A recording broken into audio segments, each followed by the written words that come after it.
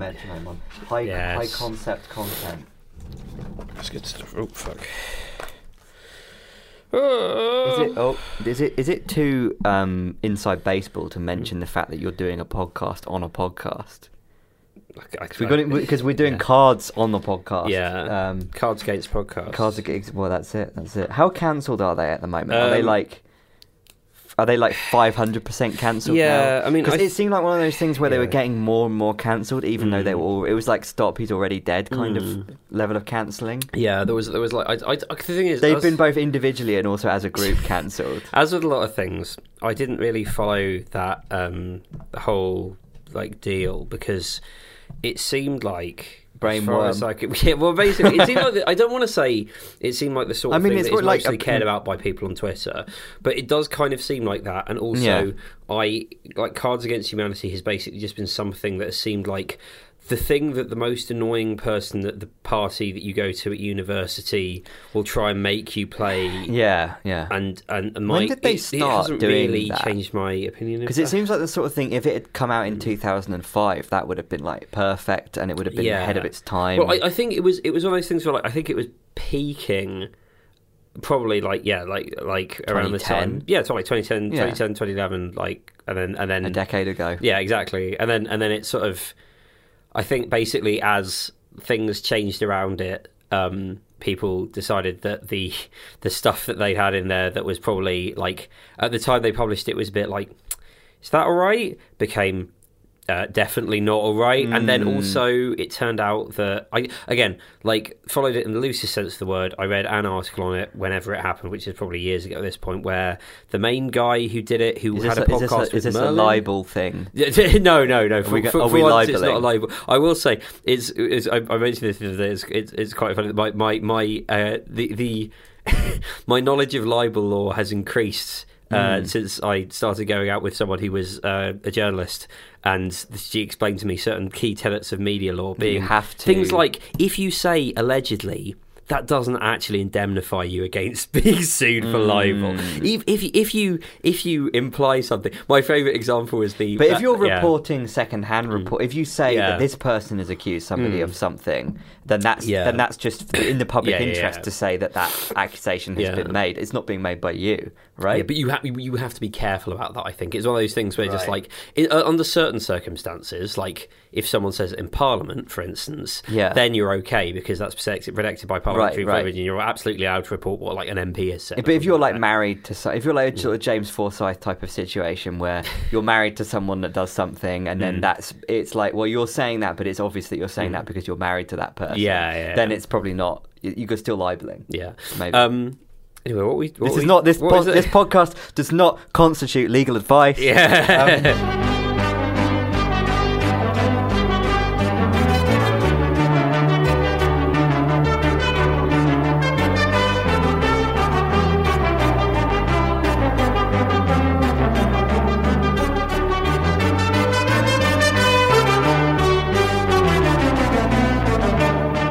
Not a lawyer, but what was? Oh yeah. No, the guy, the main one, the one who had a podcast with Merlin Mann.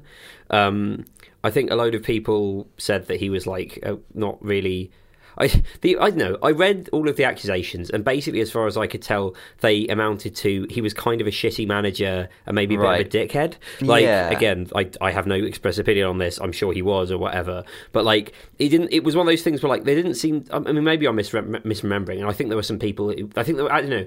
Maybe there were some more serious allegations.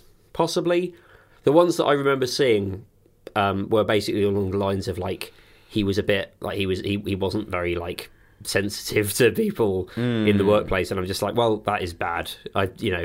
It's whatever. But maybe I can't remember. I think there might have been something more serious, but I don't want to. I don't know. It's one of those things. Maybe we should just leave that. But yeah, no. Cards Against Humanity was just like it was as with many cultural phenomena, something that was immensely irritating. But then because it was like gratuitously offensive, it got picked up by the Ricky Gervais "Have I offended you" kind of people, right, as something that they could be like, ooh, is it too edgy that I said the thing, Cards Against Humanity, blah, whatever. Very, very, very tedious. That's very 2000s, isn't it? It's amazing it got into so far into the 2010s. Yeah, well, because it had a lot of inertia. I think the funny thing is, it's like if you drew like a graph of. So like I love to draw a graph. We were talking in the past of like that when the peak of like new atheism was, and that like coincided with like the kind of people who were into new atheism were, I would say, by and large, are the kind of people who've ended up getting into social justice. Isn't there a Slate Star Codex literally about this? I can't believe this. It's actually. I don't know about like good in terms of actually coming to a good conclusion, but it's like it's very like from his point of view on the internet. This is what everyone I know is doing, and it almost says more about him than being a universal like analysis. Yeah. But in a way, that's almost more interesting. Yeah. And it basically says like there's like these waves that crest, and then it's one thing, and then the previous. See if we can find it. Actually, it's buried amongst the 100 million articles in the archive page. Yeah. But it's basically the idea that, like, from his point of view, all the people started getting into this, and then they all started getting into that, and there was a reaction against the this, and then that became the this, and then everyone started getting into the other, and everything that was into that was bad, and then the other is the new thing. Well, I mean, I think it's kind of just instructive or interesting for me, I suppose, just because, like, I think maybe I vaguely remember that post. It's been a while since I read it. If I did, was it an old one or was it a new? It's not a Substack one. Okay, fine. Yeah. So it was probably a while ago. So maybe I'm just like it was probably like 5 years ago. Recycling like a half-remembered hypothesis, but I do definitely remember like there was a point at which, there's sort of, or maybe not. There was a point at which, but there was like a sort of shading away from like.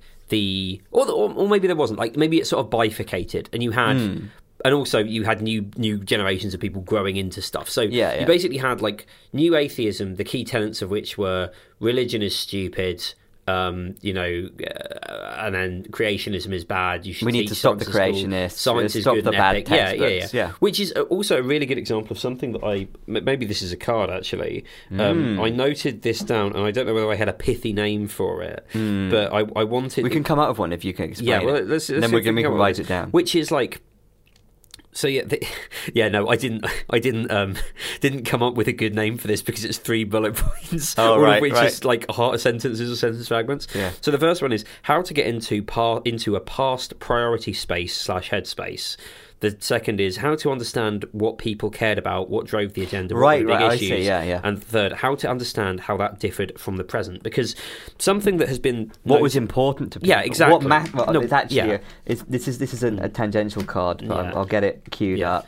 Because something that like what mattered is like. Something that has often been remarked on by like people who talk about like learning and sort of how you absorb and retain information is the fact that it's very difficult to get into the beginner mind again. Once you know something, it's very difficult to like put yourself back in the headspace before you knew something. Yeah. Which is why it's quite important, I feel, to like be too harsh in your hindsight judgment, because your hindsight judgment is being made in hindsight, and even though you know that, it's very difficult to forget. Yeah, it's like why are they trying to placate Hitler? Don't know. Exactly. Yeah. Because it's so difficult to like get yourself out of that like knowledge, and into the next thing. And in a similar way, I think it's very difficult to put yourself back into the mindset or the like the milieu of what all the things that are around you that are external to you, like seeing everything, seeing blog posts, or seeing all this kind of stuff, not specifically just the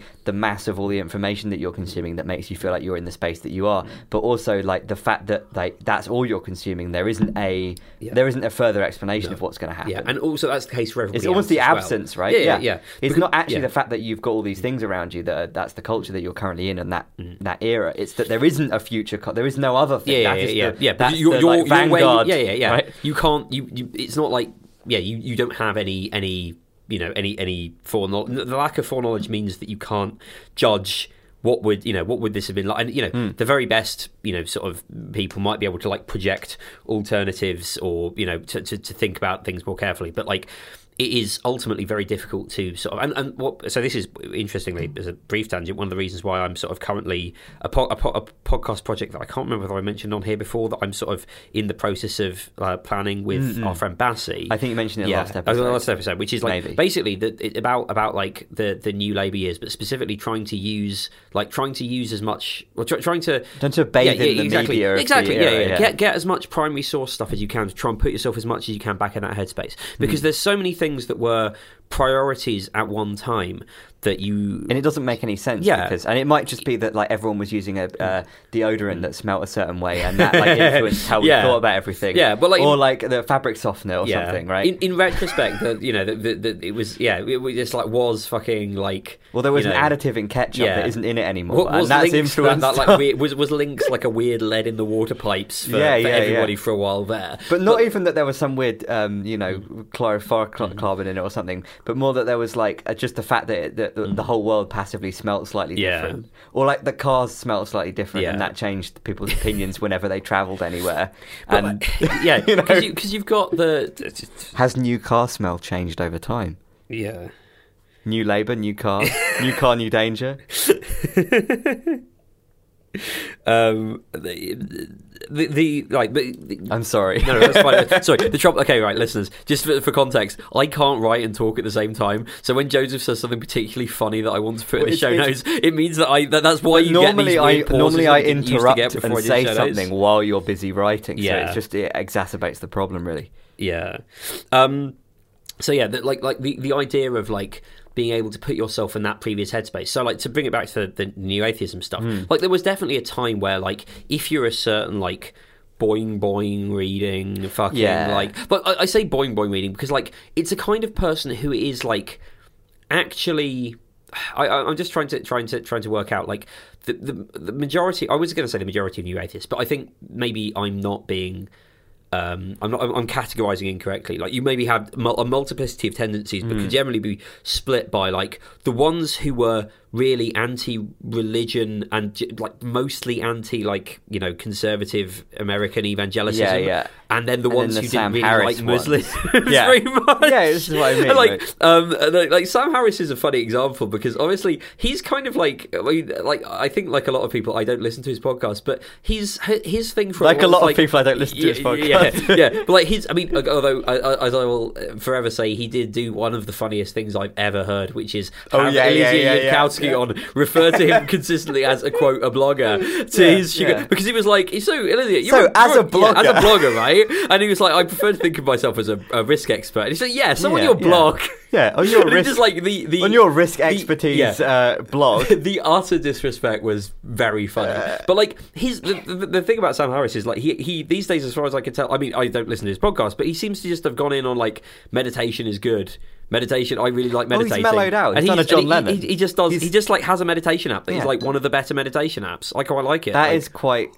That is the twist where what that is. That's a thesis, antithesis, synthesis twist where you converge on something, and the thing you converge on is actually quite normal. Yeah, which is actually not usually what happens. Yeah, and it's like I genuinely, like I say, like the app is, as far as it goes, like one of the good ones. Another person who did that, I find that hard to believe. Is he sure it's just not someone else called Sam Harris? No, it's the same guy. It's really weird because he's like it's all like he has quite a good voice for it. He just goes and says, meditation is one of the most important things that you'll ever do. It's really good to sort of just chill out. So what you're saying is he's actually a type of guy where it's more about his presentational thing and his voice, and it turns out that maybe that was his skill all along, and it wasn't really any particular thing he was saying. I mean, I'll be honest. Like from what I remember about his like new atheism career, as far as I could tell, he had his like. His mum or something was a producer on the Golden Girls, got a load of money that way, and basically just like paid for his university career. This isn't libel, I hope,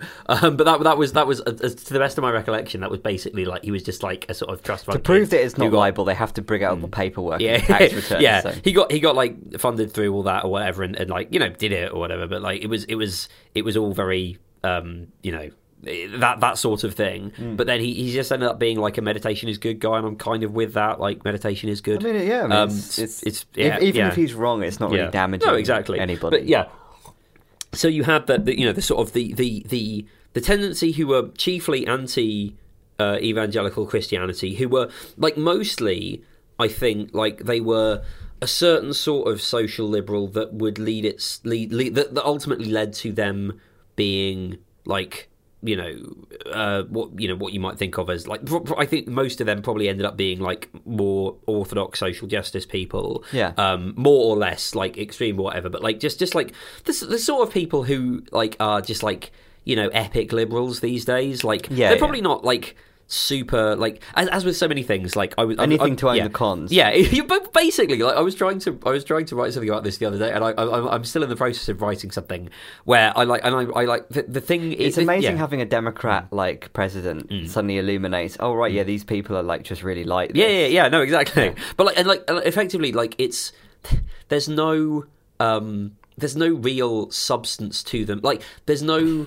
Beyond the affective and beyond libel? Like the saying someone's unsubstantive, beyond their like I mean, like to be fair, commitment to social liberalism isn't something you can take for granted, especially not in America. But like they're real. Like if you like for the most part, economic calls for economic stuff are probably going to be further down their agenda. Right. Whereas I would say that's probably the more important side of things because you need to have the economic power in order to be able to build towards other things. But that's just like my opinion, man. But the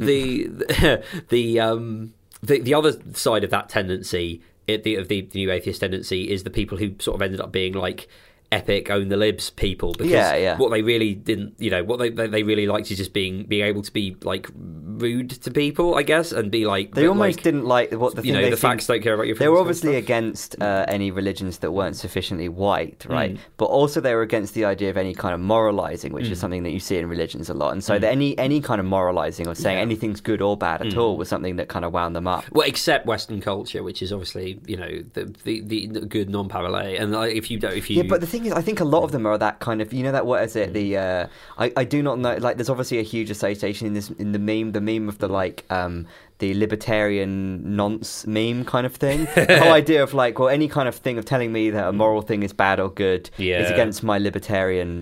Like, I want to be in my gulch having whatever kind of weird cult incestuous affairs I want kind of vibe, right?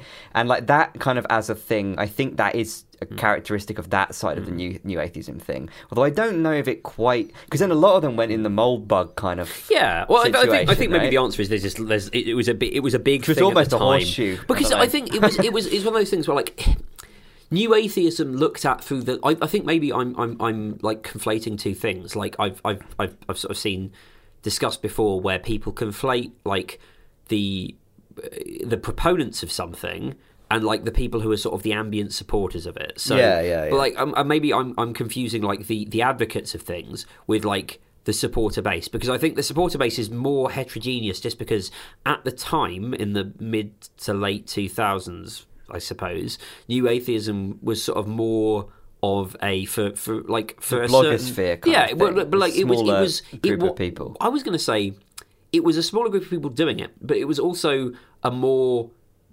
It was just a received wisdom opinion for people who were like epic bacon Reddit people. But which was like bacon's at midnight. But that was like a more of the people who were on, like that was more of like the online. That was because fewer people were online. That was more of the tenor of general stuff. And it's weird because at the time everyone was thinking, God, there's so many people online now. Like the internet's it's like really mass culture now. Like it's completely not like what it used to be. It's really and then of course obviously then 10 years after that that was revealed to be a minuscule kind of thing. Yeah, which is like really strange, but like so you had this like thing where you had the sort of proponents of this stuff who are various different sorts of people, often quite annoying people, and then you had it was just a thing that people went along with. You just had like people who would watch the epic Richard Dawkins compilations or the epic Chris Hitchens Richard Dawkins answers his reads his mail or whatever. Yeah, always sort of stuff like that. Richard Dawkins reads his fan mail. It would basically be treating those people as though they were like celebrities Like it would be like then you get the online equivalent of that sort of thing, which is basically the online equivalent of like a proper celebrity going on an American late night show. Richard Dawkins does an AMA on Reddit. Yeah, right. And then like no, remember he did that. And yeah, I think everyone got really pissed off because he just wanted to talk about biology, and everyone was like, "What do you think about this epic atheist meme?" And he's like, "What?" Yeah, I don't know. Do you want to buy my book? Which, kind of thing, you know what I mean? Which is like, what all AMAs were, and maybe still are. Like, I don't know. It's funny because, like, obviously he is one of the people who has drifted the furthest from that because he was someone who was like, because like, this is the 10 years ago, because the naive old times. The things have shifted such to the extent that like he's had a bit of a Rowling effect. Yeah, he was at Cambridge, I think. Like he was a tenured real ass actual biologist. Now is he going to that university in Texas? Exactly. Yeah, a good, but like a popularizer of science who was able to like do pretty, wrote books which by all accounts were like well received popular science accounts, and it happened to be about evolution, so maybe they riled up some like religious people, but like it was generally speaking like pretty good, and then but like just by virtue of being sort of unraveling the thread, and you just keep pulling it, and eventually the whole sweater's gone. Exactly. I remember Andrew Ralston began a blog post a little while ago by saying something to the effect of like the Humanist Association, who are dedicated to the idea that you can be a good person without being religious, have asked Richard Dawkins to give back his whatever award they gave him on the basis that while he's definitely good at the not believing in God thing, he's not so much good at the being a good person thing. Which is like, that's basically it, right? Like he's shown his arse so repeatedly and just managed to act the cunt at every possible opportunity. It's just, and it's also just do things which should have just not gone on Twitter. This is the fucking problem. My brother sent me something the other day, which was just him talking about how much he likes watching young Sheldon while he's like on the fucking treadmill or whatever. Which is just like that's the sort of thing that makes me think completely bonkers. Well, I mean, number one, the whole being on a treadmill thing. It's like a Stephen Wolfram kind of meme, isn't it? Or like walking around the time with one of those. What was it? Splinter Cell that had the guys with laptops. It's probably nicking it from some Metal Gear thing. I don't remember. Anyway, it's even more from walking around with a laptop. Strapped special thing. Right? But also like that's the kind of thing that makes me think maybe he is just having stuff written for him, like by some kind of a I can't remember who it was. I suspect it was probably a friend of ours who works in academic publishing, shall we say, because it seems like the sort of thing that he might know, or possibly it was Ian. One of the three people on the fucking memhazs Discord, anyway. Well, they were saying that they thought that maybe it was actually like he just had a really good editor earlier on, like he was just like, well, like they were able to like really. Sort of get the best out of him. That's the problem. When you get big enough, then no one can say no, and then you end up in a. But yeah, he is absolutely. He's quagged himself into a exactly epic bacon situation. He really is another example of that, like internet-induced monomania, where like you get people. I was talking to my brother about this the other day. Like there was this sort of podcast I used to listen to, which I'll be honest, even at the time probably wasn't very good, but like I'd got into it, and it was one of those smaller, when you get into a smaller podcast, and you're just like, this is my shit. I could be friends with these people, whatever. But like one of the guys got really obsessed with like sort of like. Gary Taub's "Sugar is Cancer," sort of like "Sugar is the root of all evil," right. To the point where like. His like entire online identity, as far as I could tell, shifted from being like the sugar hater. Yeah, basically, like people go from being like sugar hater has logged on. People go from being like one thing to like people go from like having a multiplicity of like interests or whatever to just sort of really narrowing themselves down to being. And do you think that's in a response to fame, or like that they get the right response in the sense that you're Richard Dawkins, and then you do something about evolution, and you notice that, or your publisher or whoever notices that there's a lot of opposition to your book that's getting it publicity from religious people. So you're like, maybe we should do something about religion more directly, and then on a bonus is that it's going to get a lot of publicity, and okay. Good, and then that's the road you're going down. Is it just a response to an incentive? But then you just continually optimize, and eventually you're talking about young Sheldon. Yeah, like 30 years later. The thing is though, like what's funny about Dawkins is that evolution for me isn't the thing. Like his thing was evolution before because he's an evolutionary biologist. Yeah, and, like, I don't. But like I don't really view. How many hours is he putting into evolutionary biology at this point? I don't really view that so much as being like, because that's like his job. Like his job is being or was, I guess. But like when you're a professional academic whose career is in evolutionary biology. Why do I keep saying biology? It's biology. I kept doing this about something a while ago.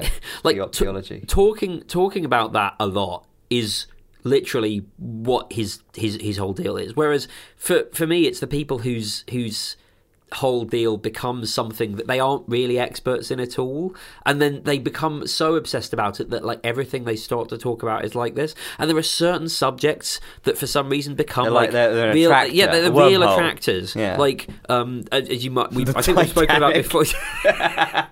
There was the Titanic among certain people that we know, but also like trans issues obviously for a certain sort of irritating bigot,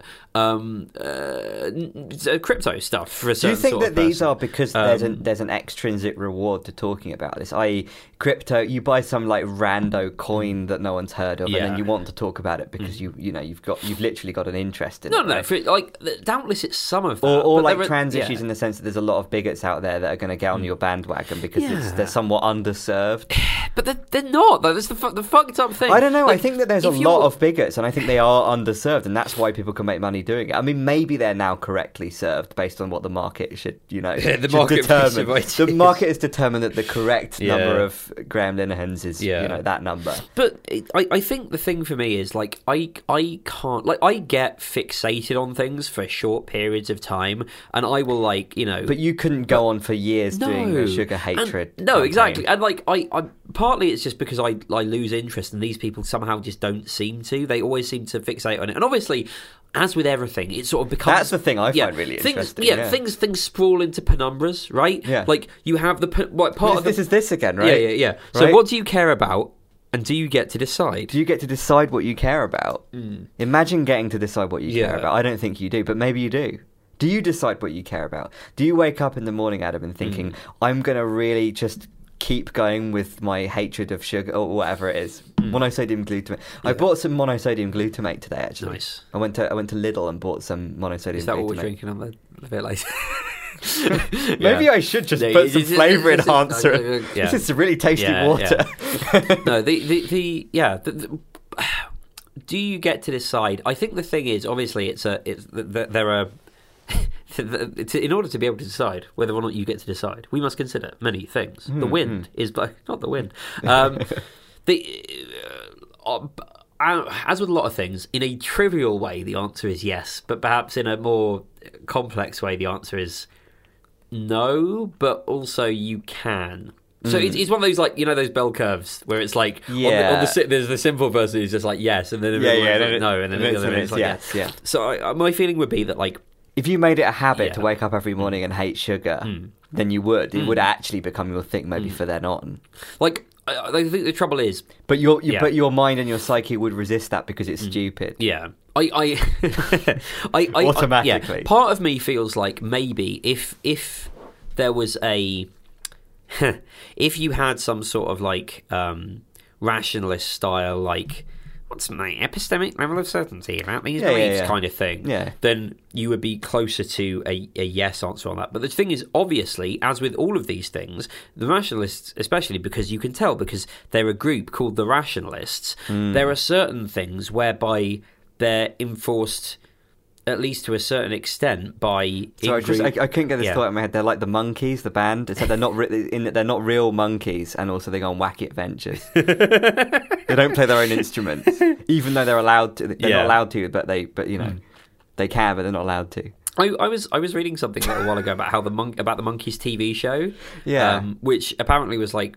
genuinely very funny and like. It's meant to be I've never quite actually good. seen it, but I don't think they were doing reruns from kids. It was a little bit too. Yeah. Didn't get resurrected. It didn't go through Thunderbird's treat. Yeah, I kind of like to watch it, honestly, just because it was like. Should we do that next week? That's the homework, right? Watch one episode? How long are the episodes? 20 minutes? It's animation, right? 10 minutes, maybe. Sure, let's have a look. They're probably 10-minute shorts, like in batches of. The Monkeys. I'm assuming it's going to be like the 10-minute style. So the Monkeys TV show. Oh, hang on a sec. I think my phone is stuck. I think I've hit planned obsolescence with you've this hit peak phone. Was that an iPhone 10? Yeah. Yeah, where are we? The Monkees, blah, blah, blah. Where's the TV show stuff? Oh, whoa, hang on. Michael Naismith has died. Like, just now. Oh. Literally, like... What? Within the hour. That's fucked up. What? How about that? I mean... I feel like I did that. Did I do it? No, you did that. I did it. Sorry, Joseph. That's not... I'm not going to say I think the credit, rationalist community did it, and my epistemic status certain. Yeah. The Monkees is an American situation comedy that first aired on NBC for 2 series.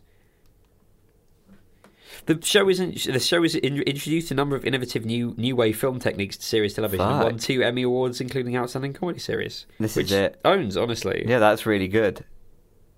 Good shit. Enjoyed 1980s revival. I had the revival too early. That's why we didn't. That's why we didn't see it as kids. All right, well, I'll put that. Watch an episode of the Monkees. Is it but the thing is it the first episode? Is that a good episode to watch, or is that an unrepresentative episode? There better not be a movie because I'm not watching that. Yeah. We'll watch an episode and then we can compare notes. There we go. Killed by rationalists. Yeah. What was it we were going to do before that we forgot to do? Or I forgot to do. I don't know whether you forgot to do. I don't have it in this because there's a different notepad to the last one I had. Was it listening to something. It was a sort of podcast. What were we going to listen to? Listening to a sort of podcast. Oh, was it like a self-help thing? I think so, yeah. Hang on, let me just get the show notes. The show notes, of course, made their way onto the notes for the show. They don't just exist in my notebook. No. Do you think eventually we're going to auction maybe the patrons when we set up the Patreon? Nerd Fashion Meta Podcast. Oh, we need to listen to that. Action items. Watch an episode of The Monkees. Listen to Nerd Fashion Podcast. So it's not a specific podcast. It's just any podcast that is primarily. I think the idea was that we could try and immerse ourselves in the zone. So listen to a few. Oh, okay. The maybe space. See if you can find. Yeah. What the leading things in the space. Because I've thought about this in the past, where I've realised that actually podcasts are very good. I don't agree with whichever the Weinstein one is, who looks like a potato. I think it was the maths one who said it, not the biology one, but I can't remember. Whichever one it was who said it, said that podcasts are like the only place that you can get real intellectual discussion. Right. Yeah. I don't agree with that, but I do think that they are a very good place for if you have a specialist interest for absorbing received wisdom around it. Yeah, the kind of things that everyone that specifically. It's not what they say, but it's the fact that when they say it, the other one goes yeah, and then they just carry on. Yeah, like the fact that everyone treats a certain bit of knowledge in a certain way is the meta information that you're receiving from that, rather than the fact that they're saying that. Yeah, the fact that they're all saying, as we all know, this. I watched so this is actually this is a good idea for a I don't know if this is a meta podcast recommendation or what, but I watched a 4-hour-long podcast, which was one of those Beatles podcasts where they only talk about the Beatles. Nice. And they had Peter Jackson on. Because he was just into their podcast. And it's like a small podcast. Like they're just some guys that do a Beatles podcast. And Peter Jackson's like, yeah, I've listened to your podcast a few times. I'm pretty into it. Like, I just like to unwind, listen to it. Or good shit. I don't know if that's true. It probably is true knowing him. Yeah. And it's basically just him for 4 hours just talking about all the shit about this Beatles documentary, right? And it just goes on. He's going on so much detail about how he was able to sync the film clips and the way that they recorded the sound, just all the inside baseball shit that you would only be interested in if you were on a Beatles podcast, right? And the thing that I thought was kind of interesting about it was that because it was just they were all people who were kind of in the know on that particular topic. They he would just mention something, which is something that I guess if you read several books about the history of the Beatles, you'd probably glean this. Yeah. But Peter Jackson just we all know the real reason the Beatles broke up was the conflict between 3 of the Beatles wanting Klein to manage them, and also the Eastmans being and Paul having this conflict between the Eastmans and the Kleins, and that was the real reason they broke up. And anyway, and then it just carries on, and they're all like, yeah. And then there's 5 Beatles guys that's the truth. And unless you really read all their books, then you wouldn't necessarily know that, or you wouldn't glean that from Wikipedia or even seeing any other kind of stuff. And it's that kind of thing of like, as we all know, the real reason that this happened was that. Anyway, the real reason for the JFK assassination. You know what I mean? It's that kind of thing. It allows you to absorb, like... That's what the inside kind of thing gets you, right? I think just because that sort of... that way of discussing things comes out more in casual discussions, which are the kind of things, or even just in podcast style discussions than they do in like the written word or whatever, because you can't. Because when you've got a broader audience, and then you're saying like, well, the real reason that this happened is that there's going to be a substantial part of your audience that go what, and then you have to write another essay explaining that. And unless you're someone that really wants to just write a lot and become, I mean, that's a rationalist blogger kind of trope, right? Unless you really just want to generate a lot of text.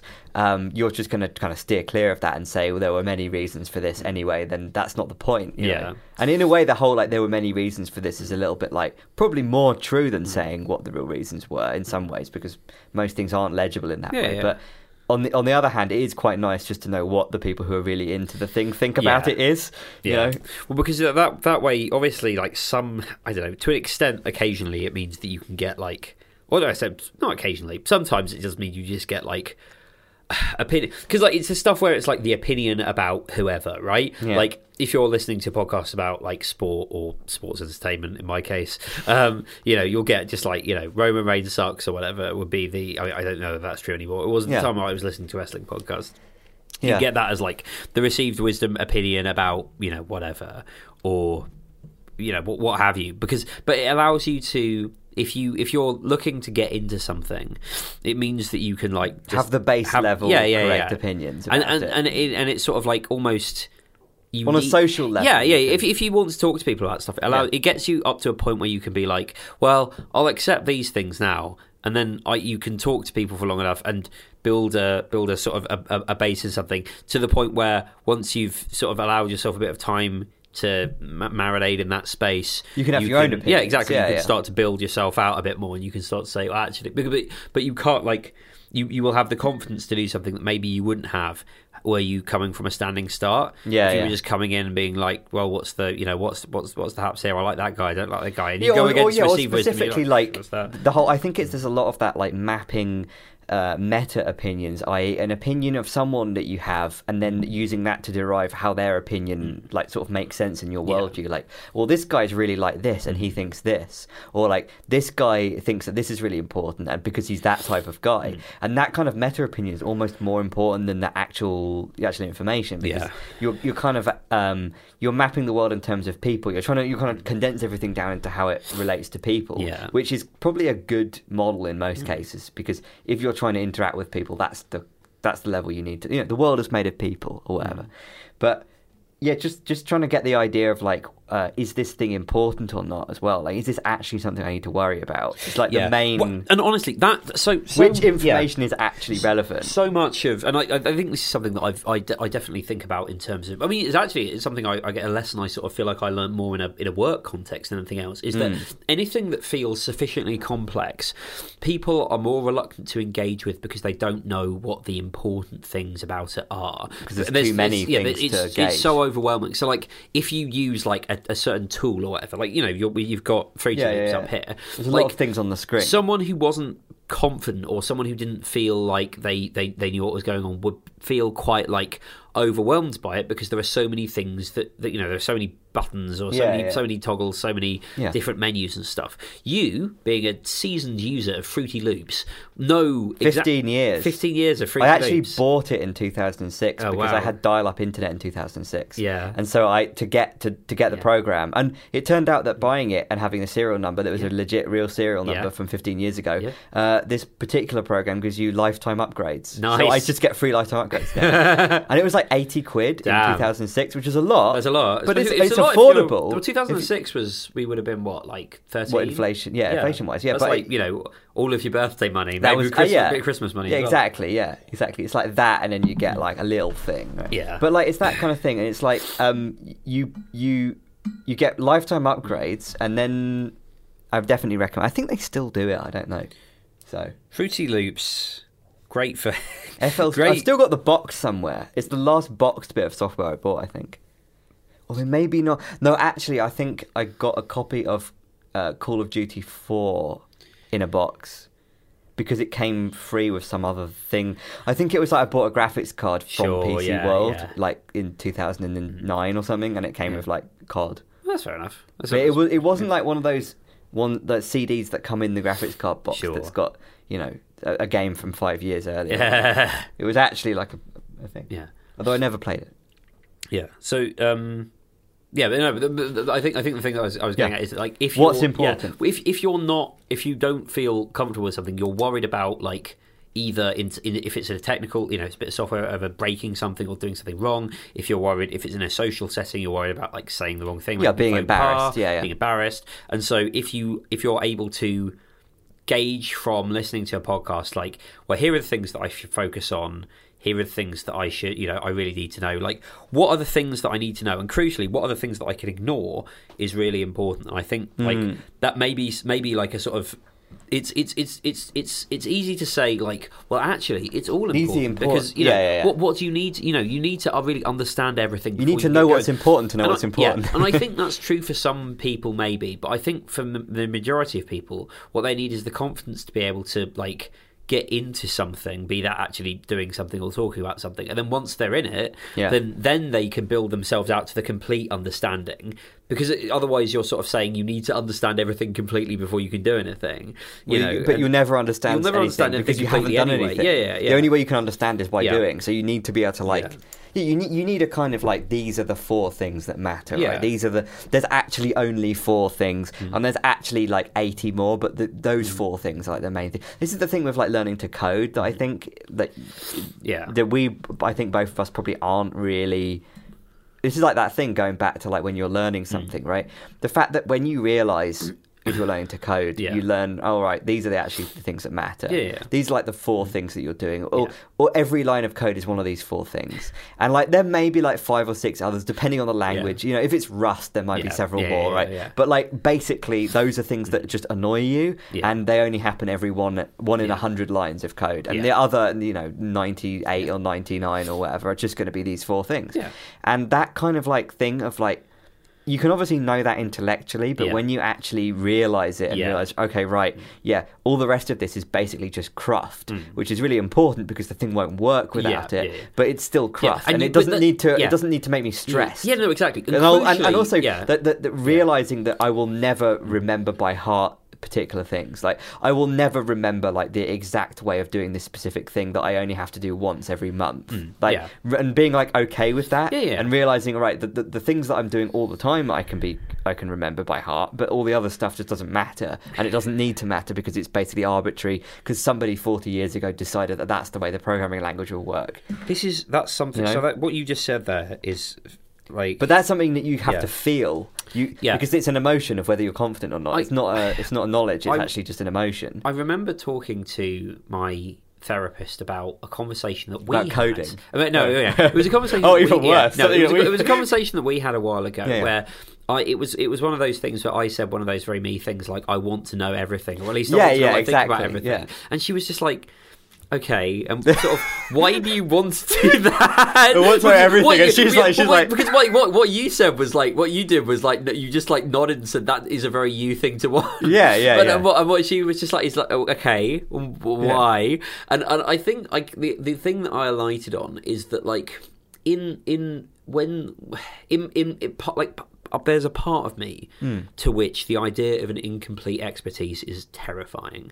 However, you just saying that has made me realise that there are certain that actually I think that what I was identifying there is not something that is generally true. It's something that's true about things with which I don't feel comfortable enough to have that incomplete expertise. Because once you're familiar enough with something, incomplete expertise becomes like you want to convert all of these unknown unknowns into known unknowns. Exactly. You want to know all the things you don't know and be okay with it, rather than be in a kind of hell world where you can't see anything and everything's just doesn't make any sense. Whereas, as you just pointed out, actually, for a lot of things, like you say, all you need to do is work out the things that you need to know, and then what things that you could just be comfortable with, like coding, for example. Like it's about being comfortable with knowing that one thing is the thing that you always have to do because you always forget exactly how to do it, or whatever. Yeah. But like as long or as like this is all boilerplate and you just paste it in. You have to paste this thing in. No, exactly. Yeah. Like and being able to, like the thing you said about the craft, right? Yeah. Like the craft is important, but also crucially, the craft is almost always like really easily Googleable. Yeah. Like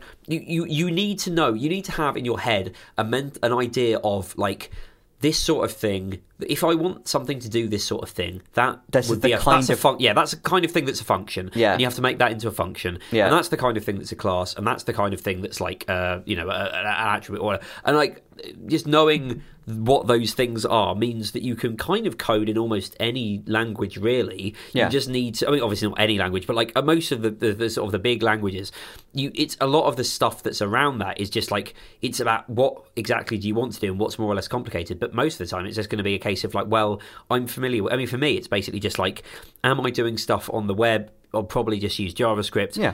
Is it something that I'm trying to do for like, just like it on my computer or for fun? I've been doing this like Advent of Code thing, which is, I can't remember what I talked about last time. Yeah. Quite fun. It's just, you get a little coding exercise every day. You have to do it. And I've just been doing it in VS Code. I'm running it in Python and running it in the little Python terminal thing I have in that. And it works really nicely. And it's just nice to, sort of the Python terminal that you can't quit. Yeah, exactly. Yeah, but it's just doing. But it knows you want to quit. It doesn't let you.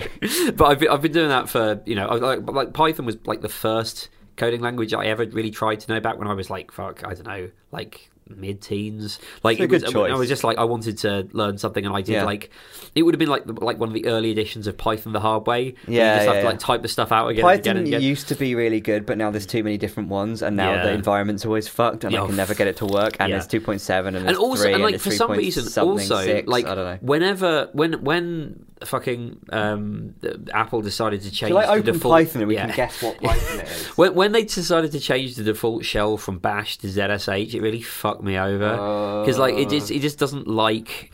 Shall we guess? We take bets. I think it might be 2.7, and I might have to type Python 3 to get it. But it might be Python 3. But if it's Python 3, which Python 3 is it going to be? Is it going to be 3.6 or 3.5? Okay, I've got no fucking. I'm going to say Python is 2.7.3. Okay. 3.5.2. There we go. See what I mean? And that's actually probably what I was going to guess. So I was wrong. Right. Let's try. Have I got it on MSys? A different Python, right? That's 3.9.7. That's a really new one. November 2021. Yo, damn. It's because I recently upgraded MSys. Yeah. So, and then you exit. You go like this, exit, and then you go. Exit. It's Control Z. Plus they've changed it. It used to be Control D. Oh, mate. Control Z plus it's because it's on a different environment. Hang on. You just no way of closing it.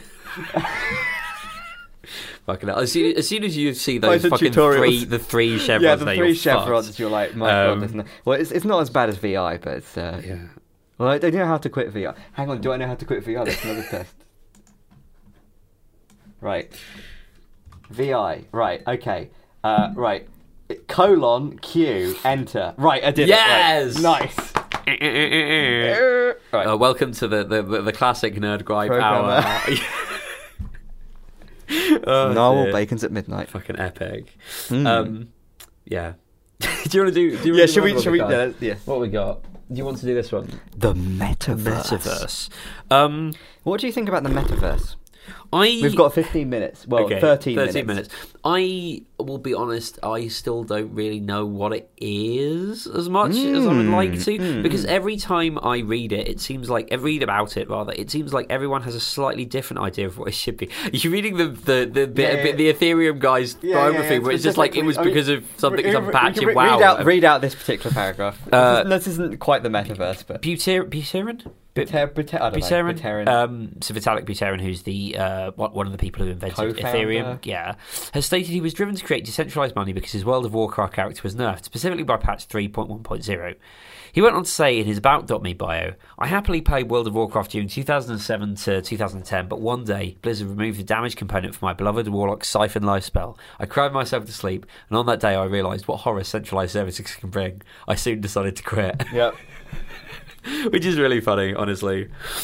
Oh, fucking Blizzard. As if we didn't hate Activision Blizzard enough at this point. Yeah. I need to find... There was a... Yeah. Cat did a list. Cat did some tweet. Although I probably won't be able to find any of this, will I? Anyway, Cat did some tweet. It was basically, it was a... I know, I need to find it. It's very important. Yeah. Very important. I mean, so my thing so far with the metaverse has been basically like, I know that there was a big announcement by Mark Facebook about how it's going to change everything and blah blah blah, and I think the whole the problem that this I think is a good take. Okay, so the tweet is it's a screen cap of, I think, a Tumblr post by someone called JP at Vector Poem. This was the metaverse. It happened and you missed it. And the text of the post by someone called Spooks Bergen reads: "My buddy and I were crawling some servers on Gmail one day, just dinking around and being mild nuisances. We found some server where everyone had some ridiculous rank/title, various mythical creatures and wizards and stuff. We bothered someone badly enough, brackets probably made a big mess of barrels or something, that we got put in jail. But as we weren't really interested in playing Gmod as much as just goofing off, so we hung around the server for a while. The residents were chatting pretty casually until someone in a frantic tone says, 'Janus is coming, we need to get this place cleaned up.' Janus logs in, and he has the title of God. Someone sheepishly asks, 'Hey, what's up, Janus?' Janus responds with an ear-splittingly loud buzzing static noise that drowns out every sound on the server. Me and my buddy absolutely lost our minds." That's the metaverse. That's really good. Yeah. That's my particular impression of the metaverse, which is that it is... has already existed ever since Ultima Online or whatever, right? That it's not evenly distributed in even the metaverse already existing, not existing for most people, but even the people it does exist for, it's not the same thing for all of them. Yeah, because that's the point, right? Yeah, the point of metadata is it differentiates a thing. Right. The point of metadata is you've got a bunch of atoms that you can't differentiate, so you need to give the thing a name, and therefore you have a kind of a system that you project that onto. Right. I think the metaverse, in trying to distill the world down into a unified singular thing, is almost going the complete wrong direction. The point of the metaverse surely should be that it's branching things out. Yeah. I was way too concise there. I've just said it all. Wow, that's very impressive. We've still got 10 minutes to go. 9.5 minutes. I don't know. That's more interesting because everybody seems to the metaverse already exists. It's just like fucking Second Life or whatever. Yeah, it already exists. I don't know. Like, damn. Too deep. Do you want to do another card? Yeah, let's do another card. Let's talk about the metaverse. I need to get on to actually something I want to talk about is 2B2T. Which is a kind of metaverse type of thing. Is that on here, or is that... No, I haven't got it on a thing. Although, maybe we could bring up the Minecraft thing. Sure. Go through Minecraft. Actually, shall we do the Vine now? Yeah, right. Let's fucking do it. Let's go. Let me just... Hang on. Also, where's the long-term... Yeah. That's fine. Right, we're going to get this. Let's get some glug.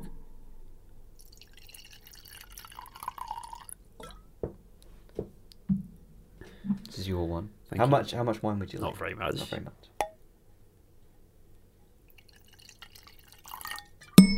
There you go.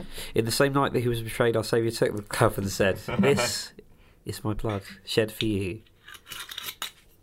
Do the video. Okay. Make sure to put the video into 4K. The last few weeks we've had gin, which I quite liked. Now we're having wine, which I'm pretty sure I won't.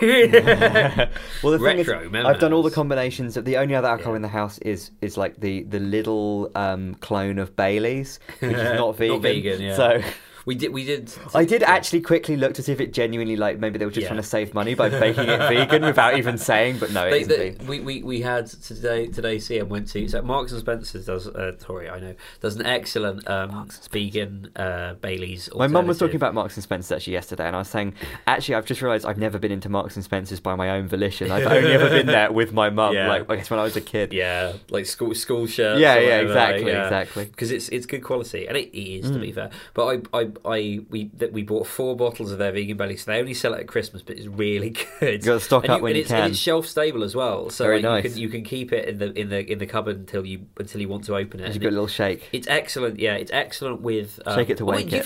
You've had. I've had it. It's very nice. It's really good. There's a specific tea you can get from Brighton's own Bird and Blend.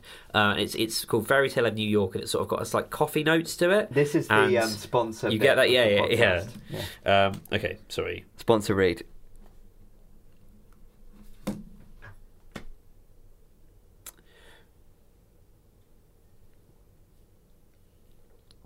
Okay. No, I still don't like wine. It turns out.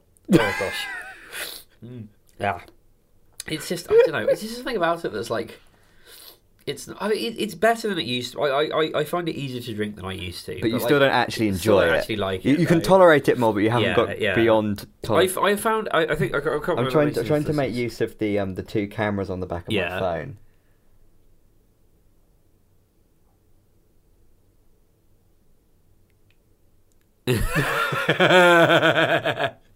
Like I have found a rosé that I actually quite like, and it's quite cheap, and they sell it at the corner shop near my house, which is great. But it's not. I still don't like. Rosé isn't real wine. Rosé isn't. I mean, it is. It's fine. It's fine. Sorry, I'm just. Yeah, rosé is interesting actually because it's kind of like like white wine, but it's not as. It's almost a little bit like you can imagine that a really bad rosé would be like the worst parts of red wine and white wine. But like generally rosé tends to be like, oh, well, it hasn't got the aspects of red wine that make red wine like very characteristic or like unpleasant, nor has it got the aspects of white wine that has that. It's just, quite normal. It's fine. Normal. Well, cheers. Lovely. Glug, glug. Do you want to talk about Minecraft? Talk about Minecraft. Minecraft and low fidelity creativity. This has been on the cover for a while. I haven't got there yet, but now we have. So recently, and that is in the last 2 years, I started getting back into Minecraft again, which was something that I hadn't really played since. And we mentioned this, like I had a friend that like showed me Infiniminer, and I thought, oh, this is cool. It was into Dwarf Fortress. I thought, well, Dwarf Fortress is probably the better game, really. An extremely hangs around on Tig source guy from the Yeah, exactly, because that's what really the internet back then was just like atheism and indie games, right? Yeah. As far as I know. And blogs about, all sorts of things, as long as they're indie games or atheism. And atheism and indie games, the Joseph Kenny story. Well, I mean, I've never really been that. I'm really into atheism. I'd like to get more into atheism. Actually, I think it's going to come back. I'm bullish on atheism. But that's a whole separate story. Or anti-theism. Sorry. What is that? What was it? What's his name? Hitchens was used to say. He was an anti-theist. Yeah. It's imperative to kill God. Right. Imperative. Minecraft, on the other hand, much like the world was created by an evil god. It's God as a kind of billionaire, internet acquired by the whole kind of like Minecraft thing, and like how it it was like it was like this indie game thing, and then you could play it in a Java app, and then it's got all the all that kind of stuff. I'm not going to go through all that because like it's kind of like everyone knows it, right?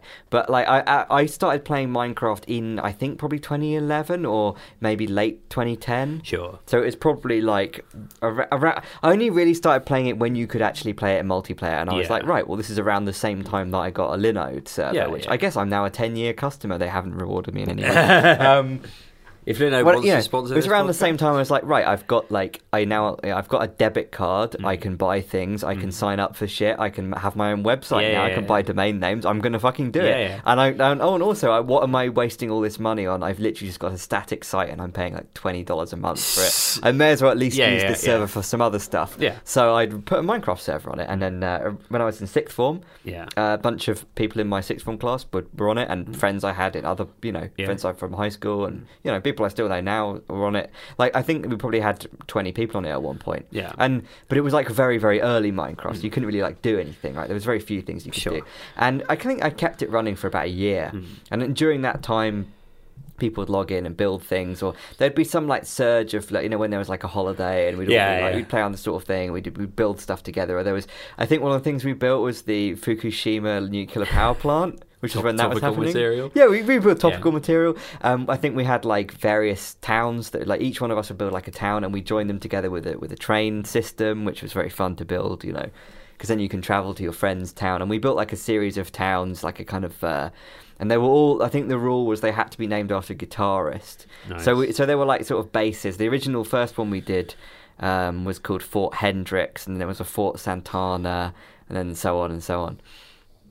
And then, and we built this whole thing. And that was in the second version of our Minecraft map. The earlier version of the Minecraft map that we made was in such an early version of Minecraft that we had to start again when we upgraded it. But then I used some world editing program to basically copy and paste a huge, basic, like, square chunk, just in the middle of... So you'd walk up, there'd just be this giant wall, and then, chunk, differences. And... that sort of went on for ages, and I think we had a fairly large... In fact, I do not still have the map. I don't know what happened to it. I think map files from Minecraft were quite large even then, even that long ago. But I do have a generated... This is from the 26th of April 2011. This was the Minecraft world that we had back then. So this was... I love these isometric view renders of Minecraft worlds. There wasn't... I don't think there was a dynamic online map like that you have now, where you can see the players and everything in real time. It was just that you basically have to switch the server off, run some Python script, and then you'd get this after 12 hours of it rendering it. So this is the old map and all this stuff. This is when Victor started his building domes thing. Nice. So that was the first thing I ever built on Minecraft was this, which was an island that we turned into some kind of fucked up, I don't know, stuff. Anyway, we built all this stuff, and then the new map happened, and we built all the new... Yeah, you can see the square. Yeah, that was the square where it was the old bit, and you can see the old bit. It didn't have biomes back then because that was alpha or I don't know whatever it was. But then the new one, of course, has sandy desert biomes and ice and stuff. And so then you can see, we've got... I think that was the first thing we built there, and then rival friends built this thing, which was obviously worse. Yeah. So then we built a magnifying glass to sort of destroy it, And then there's various other things. I think that's the Fukushima nuclear plant there. Nice. And there's some towers that look like boots, big train stations, big orb.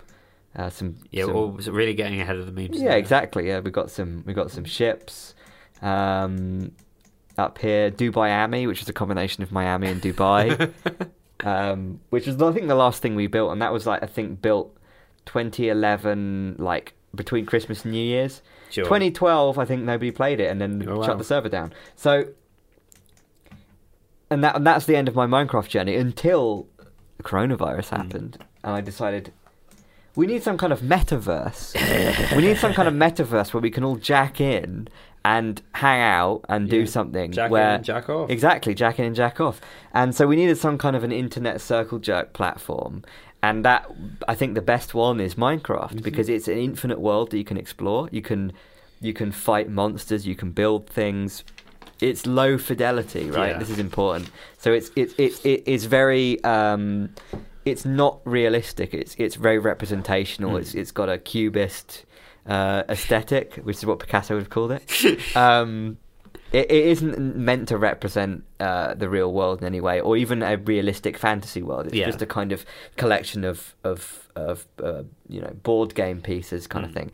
And the idea of having that as a socializing space, I think, made a lot of sense to me, because that was, I think, the last big kind of just connect onto the thing. You can kind of do something there, maybe someone else will be there and you can hang out, and maybe someone else won't be there and you can just build something or just do some XP grinding or whatever, like an MMO kind of thing, but then because it's your own server, you're more in control of it. It's not the ideal kind of thing. So I set up a Minecraft server about, I guess it must have been, was it the summer? So it was the summer during the first COVID era, 2020.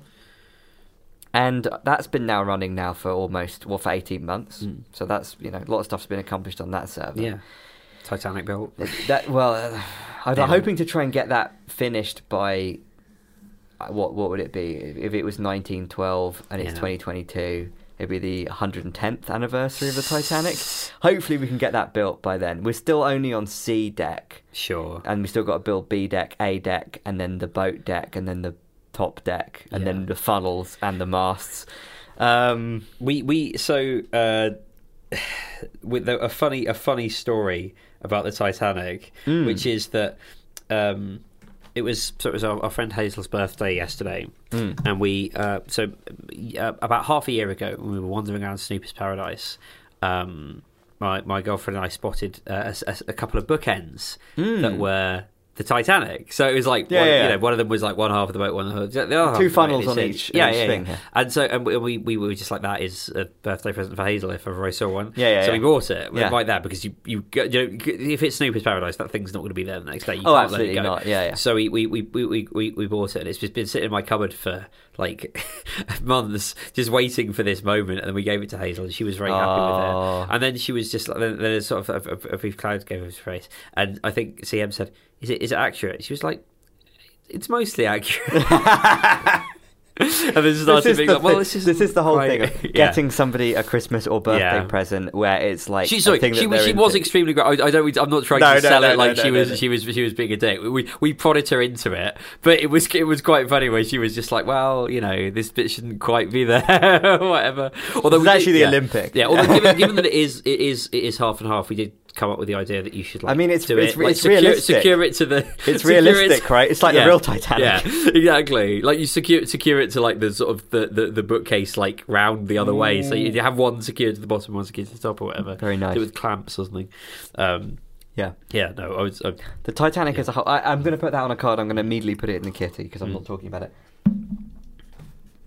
Yeah, the Titanic, which is, I think the Titanic is one of those. There are certain, like we talked about subjects which inspire monomania, which I reckon could be a card itself. Honestly, I didn't space the I, so it looks like the RMS Titank. Nice. Maybe that's what the real Titanic heads call it, the Titank.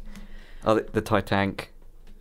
Yeah, like Titanic definitely seems to be a subject which inspires monomania in people. Yeah, absolutely. James Cameron definitely. And the reason why, I mean, when we get onto the Titanic in the next episode or whenever, we'll find out. Or maybe we can do it April or whatever, whenever it was next year. For the anniversary, right? Yeah. I don't know. We probably won't. Yeah. Sorry, you were talking about Minecraft. No, the reason the Titanic, the reason the Titank, inspires monomania is it's a microcosm. Sure, that's why. It's all about technology and the crossover between the modern era and the non-modern era and whatever. It's got like above decks below. It's got society. It's got everything class, in it. Everything. You can cut it in any way. You can do a stick of rock and you get all the cool different rooms inside.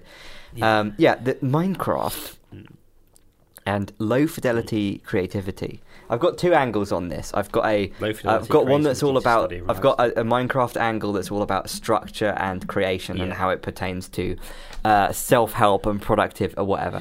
And I've got one that's just, hey, look at this wacky thing that I've started finding out about. Yeah. So the first thing is, I've been thinking how it's kind of interesting in that, like, I've always been someone that's sort of interested in architecture. Sure. But I've never been someone that's like, oh, I'm building 3D models, or I'm building real models of architecture, or it's never been the sort of thing where I've ever thought I'm able to kind of do that kind of thing, right? And building buildings in Minecraft is so liberating. I'm probably building anything in Minecraft, but the main thing I build are buildings, right? Because that's the most obvious thing to build, because you've got building materials that you build buildings out of. Liberating in a sense that, like, you've only really got one or two places you can put any one block to make something look like the thing that it's meant to look like. So you just end up saying, right, well, I'll just put the block there and then that'll be how it looks. Yeah. Or like, you build something and the window, how big is the window going to be in a house? Well, it can either be 1 block or 2 blocks, or maybe 3 if you're going for a massive window, but that's a fairly large window. So you're going to be building a 1 block or 2 block window house. So then you start thinking of everything in terms of, because it's in blocks, it's all integer things, and the resolution of everything, the fidelity of everything is so low that when you have to come up with a design for how the front of your house will look, well, look, it's only going to be a certain number of blocks wide. So if your house is going to be a real house, maybe 6 meters wide or something, even in Minecraft, 6 or 8 blocks wide, and then you have to divide that in some way into pieces. So maybe a door is always 1 block wide. So maybe you have a side bit of your house, an empty block, a door, an empty block, a window, an empty block, a window, an empty block, and then another side, right? And then that's the house. So everything ends up having this. Everything has to be rounded down to I mean, what I'm really talking about here is pixel art, right? In that pixel art is when it's sufficiently small. Obviously, large-scale pixel art, when you're doing like a whole screen that's 320 by 240 or something, actually really, really difficult. But doing sprites or something, especially when they're like monochrome, like original Macintosh type sprites, when you're doing like a 16 by 16 sprite and it's just either on or off pixels, it's like, well, you either have depicted the thing in a recognizable way, or it doesn't even look like the thing. There's no like, is this thing, is this actually good art or not? Because it's like, well, it's good art if you can tell what it is, right? The constraints act as an antidote to perfectionism. Not simply because it's, you know, they sort of they give you a limit as to what you can do, but they limit so much your ability to express that it's basically, can you express at all or not? Is there some aspect of the medium which is immediately making things lower fidelity but also capping the fidelity, so that because everything is low fidelity, the range of fidelity that you've got is like, well, I'm either being, you know, I'm either achieving the thing I want or not, and I'm not. There isn't any additional headroom above that to worry about, because either I've got the base level thing basically correct and it looks like the thing that it's meant to be, or it's not, because it's sort of an imitation of the thing. So this isn't just obviously pixel art or Minecraft. Another example would be like this kind of thing, right? This thing I've got behind me that records onto tapes. What is that? Is that Desktop Music 2017? Yeah. That's a tape that gets reused because it's a very nice tape. Look at how nice that tape is. Very nice. That's it's fantastic sound. It says on it, CD. It's a Chrome Super. This is a BASF Chrome Super CS2 60-minute tape. Yeah. The idea of like, if you're recording your music like multi-tracking it onto tape, podcast on that. We could actually do that if you want. We could do that maybe for the patrons, and we could sell the tape. One copy only, like a Shkreli kind of thing. The idea of like recording stuff onto tape, specifically because it has limitations in terms of the way that the thing works, in that you can tape over stuff and you don't have like another like WAV file on your computer that you then have to worry about. It's like, well, you've taped over, it's gone, you've deleted it. By taping over this thing, you've removed that guitar part and you'll never get to hear it again. Or, you know, you're going to record this thing and it doesn't quite matter if the levels are perfect because it's going to be slightly distorted anyway. Or, you know, you're recording this thing and it's basically just, this is the extent of what you've got. You've got 60 minutes, which this thing runs at about twice or three times speed, so you've really got 20 minutes. How many songs can you record in 20 minutes? You can just about do an EP maybe, and then that's it. And anything you don't, you have to just tape over and record again. That whole kind of like it's a little bit like writing things down in a notebook, right? You don't have to worry too much because it's, you know, if your handwriting is bad, you don't have to worry because it's just the thing is what it is, right? And the whole, I mean, it kind of like the whole lo-fi thing, I think kind of the problem is lo-fi now doesn't really mean what it used to mean, because it used to mean like people who were using that aesthetic as a thing to enable their creativity. I think now it means like lo-fi beats. Yeah, I know, exactly. It means music like, that sounds like... music that's been low-pass filtered, because as me and Hazel had discussions about on Master a few years ago, the whole like... the medium is the massage, and the issue with YouTube is the encoding is bad, and therefore you can actually get it to encode your music a lot better if you just don't include any high frequencies and you make it sound really lo-fi. Turns out, or it was SoundCloud. It was one of the online destinations for music. Wasn't very good at. It's probably better now, but I haven't actually checked. If it's SoundCloud, I wouldn't be surprised if it hasn't. Do you remember improved. SoundCloud was going to close down? There was a whole thing that like, seemed like it was a work. I think that was a work. Was that work? Yeah. I don't know. I mean, that's the conclusion I've come to. But Minecraft specifically being a kind of like virtual world that you can make anything in, but it has to be in these very low resolution voxels, right? That being a thing really opened my eyes to like, right, I actually maybe do need to, instead of thinking of all of the ways that I can make a thing and create a framework for making a thing that gives me as much freedom as possible, maybe creating frameworks for things that gives me the least freedom that's possible, but still allows me to accomplish the task is actually what you want. It's annoying, right? But you can see why people, like, I was about to say you can see why people, I think people who go on about typewriters are wankers. However, I can see the appeal of using a typewriter-like technology, because that creates a constraint such that you can't go back, unless without laborious effort, you can't just like backspace and change what you did. Yeah. You have to just carry on. You just have to keep hitting the keys. That's what they say, like for like NaNoWriMo. Yeah, right? no, They just exactly. say, don't ever delete anything. Yeah. Which, if you've got a paragraph that just isn't working and it just doesn't, just make a new paragraph. Which, like, I think that you can do that on a sort of macro level or a micro level or whatever. Like, I have a tendency to, like, you know, they sort of talk about, you know, there are different ways, if you different approaches to creating stuff. Either you're someone who does stuff sort of like beginning to end, right? Or you know, or like, so it's like series or parallel, right? You people who do it in series go through all the way through. This is maybe a convergent divergent sort of thing, maybe. Or you could just you like what I do usually if I'm writing something is I will try and get all of my thoughts down and then go through and then each arrange thing them. and maybe arrange them and then just like go through each one, write as much as I can about anything. When I hit a block, skip to the next one, write a bit about that, skip to the next one, and then just loop through that until I have something. And it's more like, you know, it's like the process of like revealing something in a number of different ways rather than like you know, sort of through the whole thing. And I think that maybe there's something to that as like as a model for because in a way you're saying the first draft is the low fidelity thing. You're saying like whatever the first draft is, just all the things I can think of about this thing, and they're low fidelity in the sense that they're maybe not developed individually, but also the way they connect to each other is undeveloped, right? And you can tell what they are in each case, and it's just sort of about developing it through that. Sorry, I can't remember what you were saying before this. That was specifically trying to like, I mean, actually, there's a card that we're really zipping through them. How now. about that? After weeks of being able to do like 1 to 2 cards in one, 3 cards in one session. That's well. I mean, maybe it's not even on here.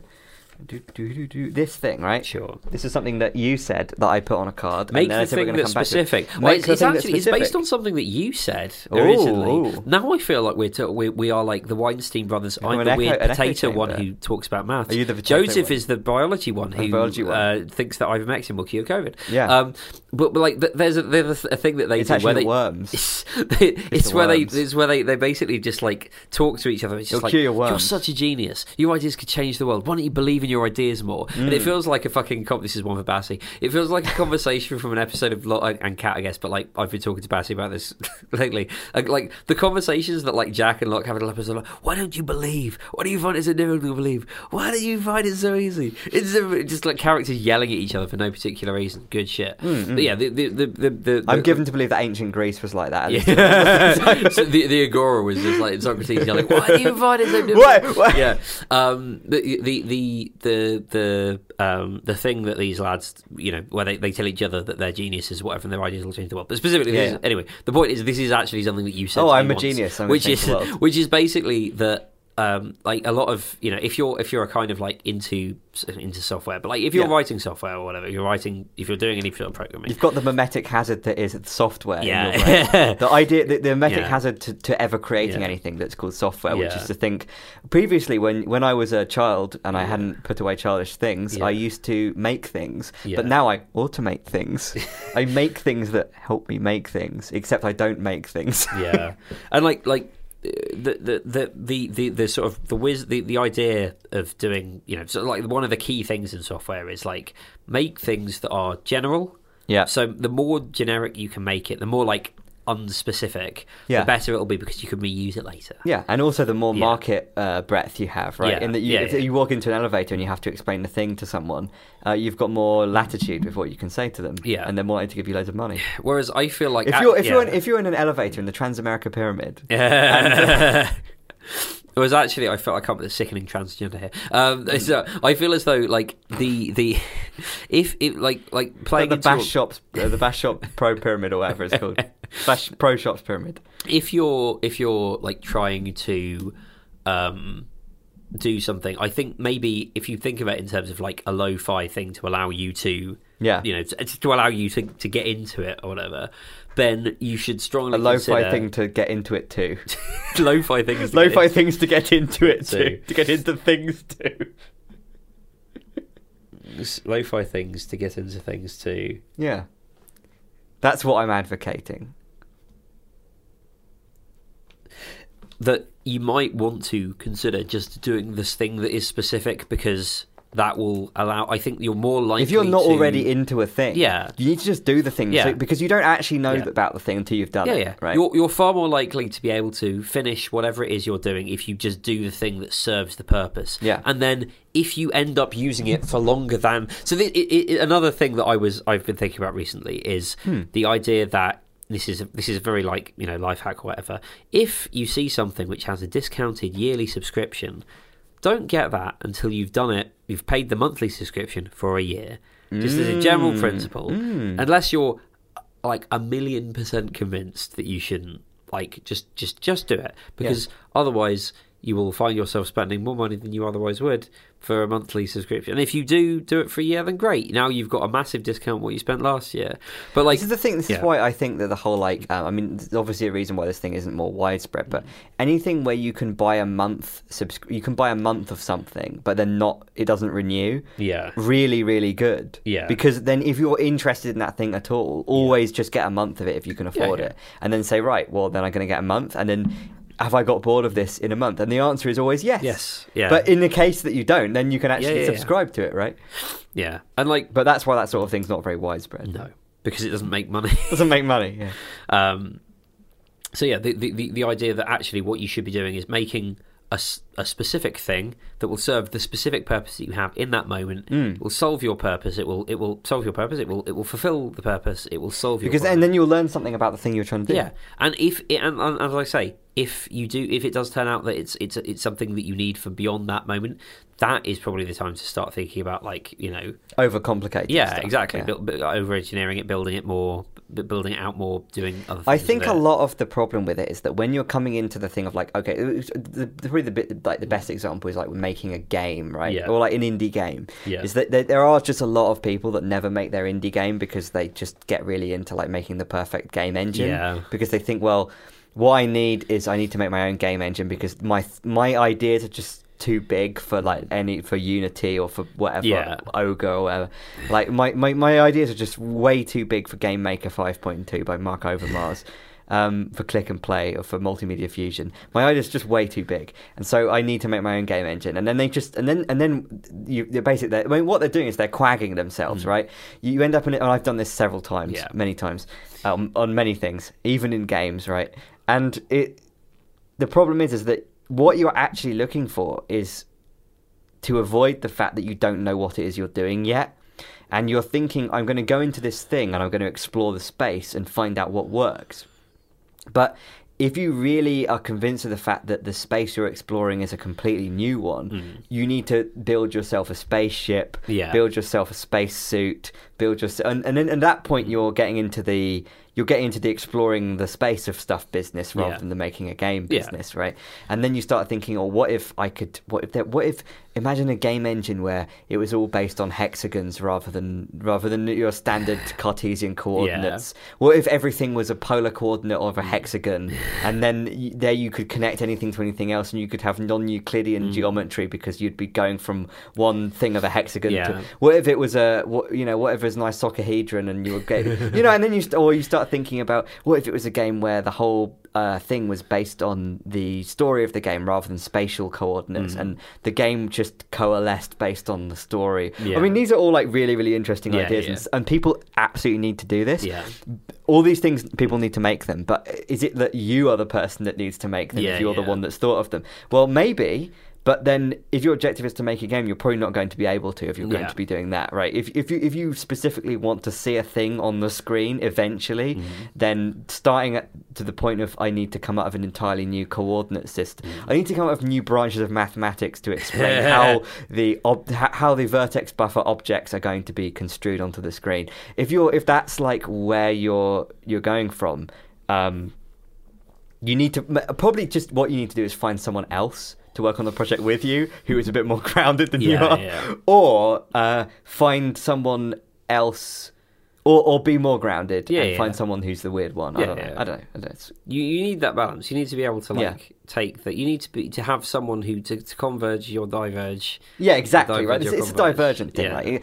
But that's sort of the thing. If you think is the thing that you want to make a thing, or is it I want to spend several weeks working on a thing? Because I think most of the time one actually just wants to spend several weeks working on a thing because that's like the fun thing you're thinking of. Like, you want the dopamine of having a thing and then, now if this thing's appeared, now I can see it on the results. Right? And I think the other thing is, like, sometimes I do appreciate, as someone who spends a lot of his time pursuing a lot of different projects, many of which are not like defined endpoint projects. They're like things that are processes or things that are like just familiarize myself with this thing and explore the whatever. Like I do think maybe the virtue of just doing stuff and for a while and not coming up with anything, but just having spent a few weeks just like, building towards something and then that not going anywhere.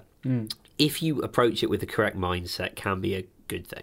Like, I think the trouble is almost everybody doesn't, and they all view it as like, you have to have some sort of result out of it. Like, what did I learn? You're doing a sort of deconstruction or a post-mortem or something.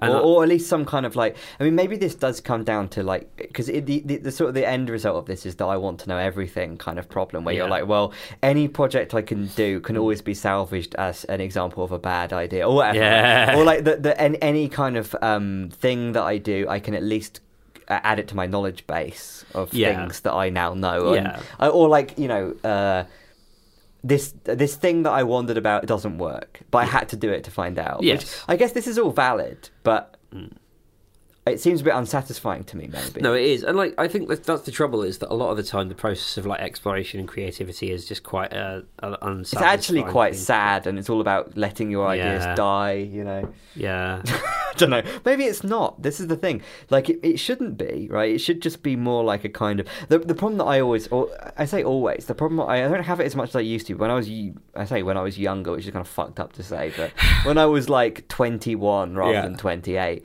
I used to have this thing of... I will say, by the way, this podcast started when we were 21. So, like, if you've been with us this whole time, like, fair play. But, like, that is a terrifying thing to think about. Yeah, when I was 21, Adam, when I was younger, so much younger than today, I didn't think I needed anyone's help in structuring a code base. I used to think that whenever there was any kind of... Whenever there's anything that I thought, well, I've thought of this thing. Why doesn't everyone do it this way? And then I'd do the thing and I'd be like, I don't want to admit it, but that's why everyone does it that way. And then I'd do another thing, and then that would turn out to be like that. There is often a reason. There's a reason for things. That people do things a certain way. There is. But do you think this is why people become conservatives? Do you think this is like a Chesterton's fence thing? They're just actually... No. I've torn the fence off of the, there's no fence, now all the sheep are getting out. Oh no, why is this happening to me? Oh dear. Yeah. So that's Minecraft. Yeah. My sheep are getting out. Yeah, no, the Minecraft one was good. I definitely agree with like the I like your church in Minecraft. That's good. Thank you. No, I'm happy with my church. It's a very Platonic church in that it was like when you think of the most basic possible church that you can imagine.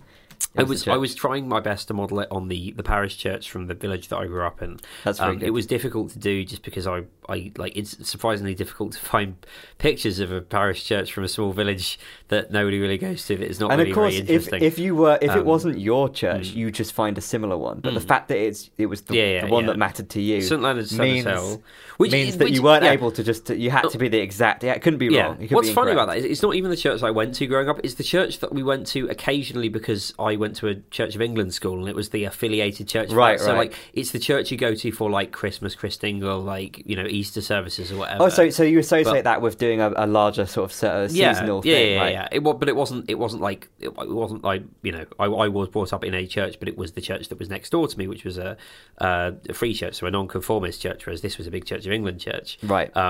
Which is, and like it's interesting because like the church that I grew up in was sort of a bit more of a white box church, and like the architecture of it is kind of interesting, but it's not like one that would look good in Minecraft. Right. It's sort of got some nice touches. It's got some nice windows. They don't translate, sort of stuff, but no, it just wouldn't work. Like whereas that C of E church, it's very like, as you say, Platonic idea of a church. It's very on model, very like blocky, big bell tower. Just sort of like slanted roof along the thing, bit of a wing either side. The funniest thing about that church to me is that it also had a church hall like next to it, which is literally just like a hideous sort of like prefab. But church halls, like village thingy spaces, communal things. They always have that, like built in 1965. It's an egregious example of that, because like I went to like preschool in that building, right? Like, and it's exactly the same as it was when I went to preschool in that building. Like it's because like we walk past it sometimes when we walk. Did it have that sort of musty smell? Yeah, there's several different musty smells that those sort of buildings have. I've just realised something. My parents don't live there anymore. They moved to Dorset, like, you know, a few months ago. You've got no ties. You have no excuse to go back there. Well, I was just like, other than you might just want to. Well, I was like, we walk the dog there, and I probably will at Christmas, but I'm not going to at Christmas because that's not where I'm going. I'm going somewhere else now. That's weird. That isn't right. But like going home for Christmas isn't going to Dorset for Christmas. Yeah, no, exactly. And it's like now it is, which is it's nice in some respects because you know it's near my grandparents. I get to see my grandparents, but it's weird in other respects because I won't get to walk past the place where I used to go to nursery. But it was a shithole. that hall is fucking shocking, and it looks it. And apparently they had a fire there. I don't know, weird shit. Anyway, it's the time of the sea. Like I read this, and I of course started thinking of that fucking song. Which I mean, like it's a good song. It's a banger start. Also, what's your name? Who's your daddy? Is he rich like me? That's a good opening. That's a strong opening. For a like sort of summer of love song, it's a very like post summer of love song. It's a very like 68 kind of it's a very like the sort of like the like macho side of hippiedom, I guess. You know, like because like, that's the funny thing, which is, you know, for all they were like about peace and love, or whatever, you do hear a lot of stuff about how a lot of those lads were quite I bet not nice. I mean, you know, the mods did all this shanking, but the rockers were like, who knows what they were doing. Yeah.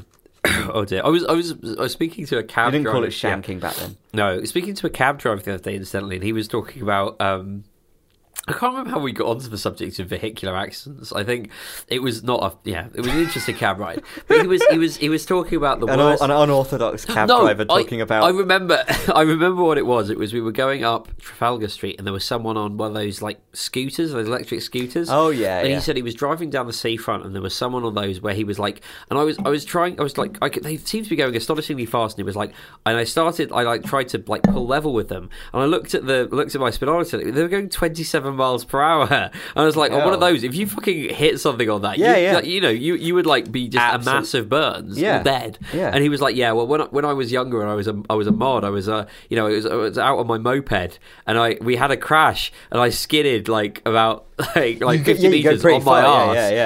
And if you're not just wearing a massive burn, leathers, like, fuck me, even if you are, you can get pretty fucked up. And that was that. Anyway, that was quite an interesting story. It was one of those like talk to your cab drivers moments. I should probably do that more. I haven't actually been in a cab for several years now. I just remember again, this is something I remember you saying one time where you had some cab driver where they were like, it was around the time that like Uber had something where it was just like, you can enter an option so that you can ask your cab driver not to play the fucking radio or whatever. And you were like, I went in a cab once and this guy was playing, I can't remember, it was like Ethiopian jazz or something like that. You had like a chat with him about that. And it was like, you know that's what you want. I mean, that's actually usually it isn't actually that good.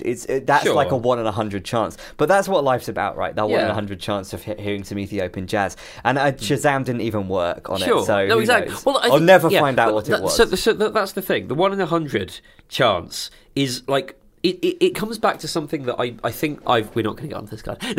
No, we are. It's something that I was trying. I feel like I'm saying this a lot at the moment, which is something that I'm trying to write about and not really being able to get to. But that part of that is, you know, the podcast is about, in dialogue we come up with, we resolve ideas and we work out what's going on.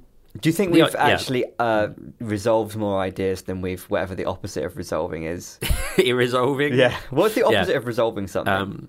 Dissolving something. It's like when you reopen some issue. I reopen a wound. Yeah. A mental wound. But wait, the one of the something that I've been thinking about is like the way that like a lot of modern society is about the reduction of friction, and the less frictive is that the right word? No, the less friction in your life, the more you resent the presence of friction where it is. And I think that plays into the cab driver thing, right? Because like the more, if in the old days there were fewer ways to avoid friction, you know, and even if you were someone who had loads of money, like there were still some irreducibly frictiony elements to your life. I think we were talking about this when we were walking along the seafront a few months ago, and the idea of that the world used to be a situation where your life was about going places and talking to people and sorting out things in your life. Yes, and it's become less and less like that. Like if you are basically, I mean, like I guess if you were like turbo rich or whatever, then you could insulate from yourself. But only because someone else had to go places and talk to basically people. hiring servants to do it all for you, who would like be a buffer between you and reality. But like if you were anything below like a member of the aristocracy, you probably had to basically like, you know, interact with people for doing almost anything. Whereas these days, a lot more of life is mediated by, you know, smartphones, apps, software as a service things. Yeah. If you're a certain sort of like, you know, upwardly mobile urban professional or whatever, then you're probably living a life that is largely mediated by these things. I think Ian Bogost wrote something about like how lockdown is, I almost wrote Ian Bockdown. Ian Bogost lockdown. Definitely was a bog down. Quag down.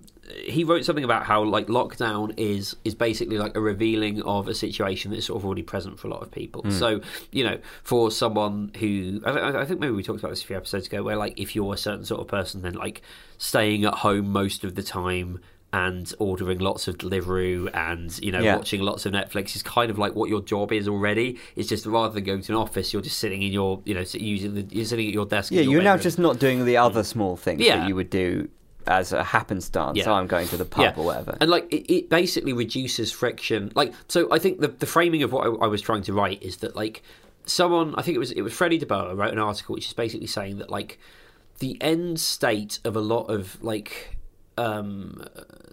if you follow like the teleology, maybe I guess, of like a lot of like social justice discourse or whatever, what they're effectively asking for is a frictionless world, right? A world where like any discomfort is.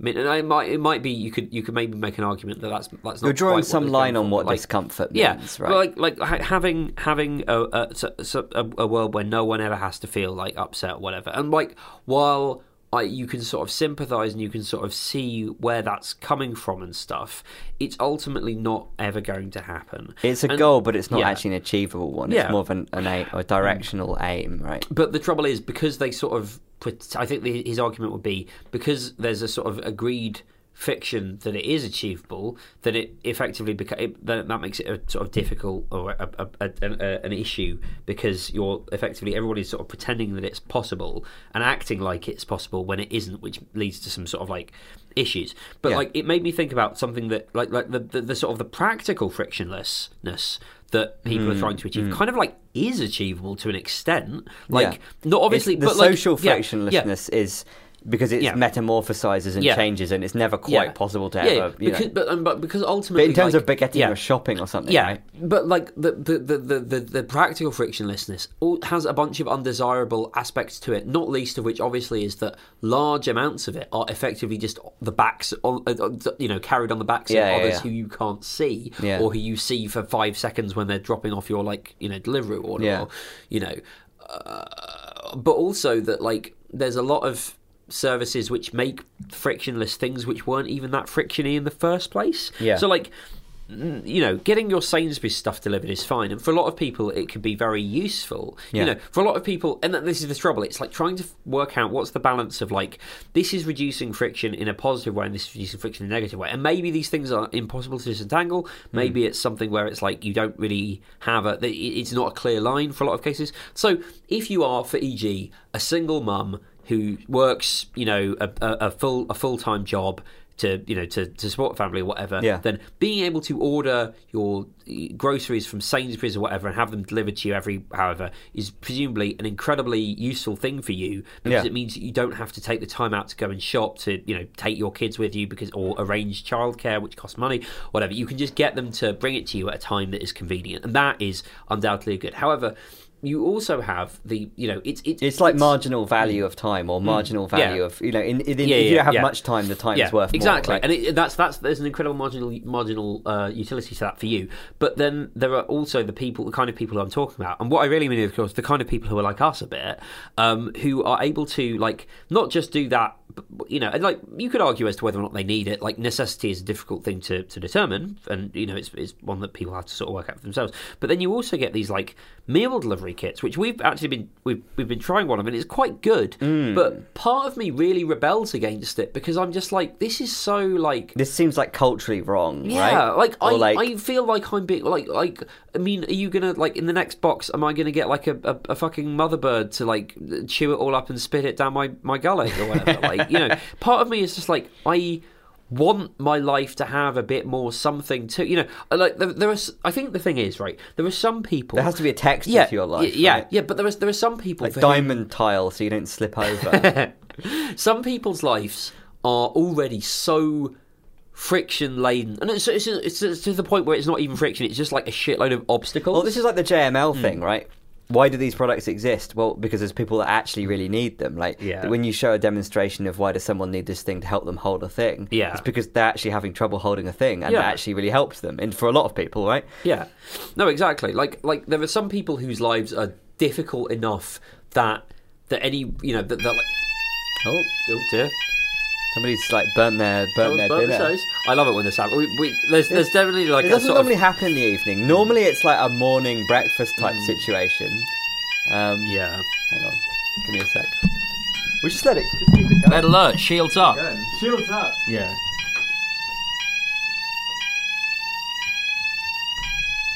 This is really good. Joseph's abandoned me. I'm gonna die. I'm going down with the ship. Well, I can see Kat in the other room is still playing Minecraft, so I reckon we're all right. It's nothing on fire in my flat. There we go. We're fine. All right. Yeah. So there we haven't had that on a podcast. No. That's exciting. I remember once my favourite something went off story was when. In the old house that we used to live in, where my favourite something went off was when there was coup in Turkey. Oh, and I remember that was wild. I remember just during the podcast, you were just looking at your phone, looking really concerned, and I was like, "Well, what is it?" And you're like, "No." And then we carried on. You're like, "Well, the thing is, there's been this coup in Turkey." Well, attempted coup. But I'd gone to bed and I was just dozing off, and I was like, no, it was fucking hell. Someone's set the fire alarm off, and it was a friend of ours who was round, and she thought it was the light switch, and she'd hit because the alarm test in the old house looked like a light switch, but the actual light switch was around the corner. Oh dear, mate, that was a pain. But yeah, so obviously some people whose lives. To which the reduction of obstacles or friction is, I guess maybe that's the difference, right? It's you need a certain amount of friction, but also you don't want too many obstacles. But there are a certain number of people who have basically few to no obstacles, and who are in the process of removing as much friction from their lives as possible. And I think that might, on balance, be a bad thing. I think there's a certain level of Do you think there's an issue where the fact that you have very few obstacles in your life, if you are someone who has few obstacles compared to someone who relatively has more, it would make you more sensitive to the obstacles, no, exactly. and therefore more likely to want to remove even more. For sure, and therefore someone who probably has a lot of obstacles maybe even has a less of a drive to try and remove them, because they don't see them as that unusual kind of thing to have, right? Yeah, no, exactly. Because maybe people people who aren't able to take advantage of things that would remove obstacles in their life aren't. No, and also they maybe aren't inclined to either, right? Well, some people recognise. Did that? so I snapped the thingy off the pen. Sometimes obviously the sort of the obstacle is the water the water in which the fish swims. But sometimes it's more immediately obvious, and you try to mitigate it. And I'm trying to make sure that I'm not being sort of everyone should live as difficultly as possible, and because that's absolutely well, no, because obviously that just doesn't. That's the whole what happens on the internet. Whenever you say, well, people should be a little bit more like this, and everyone goes, I can't believe you'd say everyone should be absolutely loads more like that. You know, and it is tricky because like I think there's another. I think as I've said this before, it's probably a fucking Slate Star post at some point, which is like basically any advice you give, the opposite might also be true for some people, and trying to work out like how to that is actually I'm pretty sure that is yeah. It's just like, but like I do think that is true. Like it's because like the things that you say, if you're trying to say, you know, hey, I've had it like this, you should maybe try and say, but also try the opposite thing if you're maybe, because that could also be what you need. I think that there's like a move in certain sectors of like tech and whatever to like remove friction from life, because that's kind of that's a sort of guiding general principle, right? And that you can work out whether you're pursuing the right thing in terms of, does it save time, or does it save effort, or does it save thought or something, or I think this is maybe like a kind of a Steve Jobs kind of thing, which was the idea of thinking, well, can I think of a more interesting thing I could be doing with my time, rather than spending my time collating these documents? What if I could be doing more higher level creative knowledge work, you know, or that kind of thing, right? And the other thing I think is a bicycle for the mind. The other thing that's specific about the meal kit stuff is that it's not just frictionless. I have an aversion to that sort of thing. It's not just frictionless. It's like almost antithetical to anything beyond itself. So you get precise measures of each ingredient that you need, which basically means that it's obviously more difficult to go wrong, but it's very difficult to experiment as well. Because if you're only getting the things how they've changed Lego now, so that it used to be that Lego was extra bits was a thing, but now Lego is like, well, it only has the things for this thing, and also a lot of the blocks are specific to the kit that you have, and it's all themed around fucking Star Wars. Listen, I loved Star Wars Lego as a kid, but like it's not as good as like the very generic, like if you've only got just like a whole set of TIE Fighter cockpit windows, you know, well, even though it's Lego, it's too high fidelity. Yeah, that's it. Lego is low fidelity because it's just a bunch of blue and red blocks. But if you introduce, fidelity, it doesn't help you with your low fidelity creativity. Yeah. So what you're saying is actually you want a low fidelity dinner, and you want it. You know, you don't want to have precise measures. You want to have a slight slop in your dinner, right? I'm not actually saying that because I fucking hate imprecise measures. But that's just me. We're going to disagree on this. Yeah, no. I've never used any sort of measurement while cooking. No, I know. I use drug dealer scales, as we've talked about. I've actually got some. Did I show you? No, you use them for drugs. Like I use them for cooking. No, I did. You did. Yeah, I think you got out before. But like, I'm trying to remember. I think both you and my friend Alex have said, "Oh, I've got the same scales as that." Yeah, the salsa. Yeah. No, it's like. Whatever. I remember something that happened a while ago. They're the ones if you go on Amazon and they're all the same one and they're 10 quid or something. But like there was an article by one of the fucking like annoying UK libertarian sorts where it was just like, here are some things that I use in my day to day that I think are quite good. And like I went down the list and I was just like, it's a frustrating number of these things that I use myself, and they are as well. Like they're sort just of like normal things. Yeah. But like it's always like. What is your list? What is your everyday carry? Your everyday carry, but carried in your kitchen. I think the specificity of it was the fact that it was like. It was like because it's one of those things where you read through the list. Oh, it's the exact brand. It's the exact thing. But then I got to that and I'm just like, well, that, like you say, it's probably just because I ordered it on Amazon and that was like the top thing on Amazon or whatever.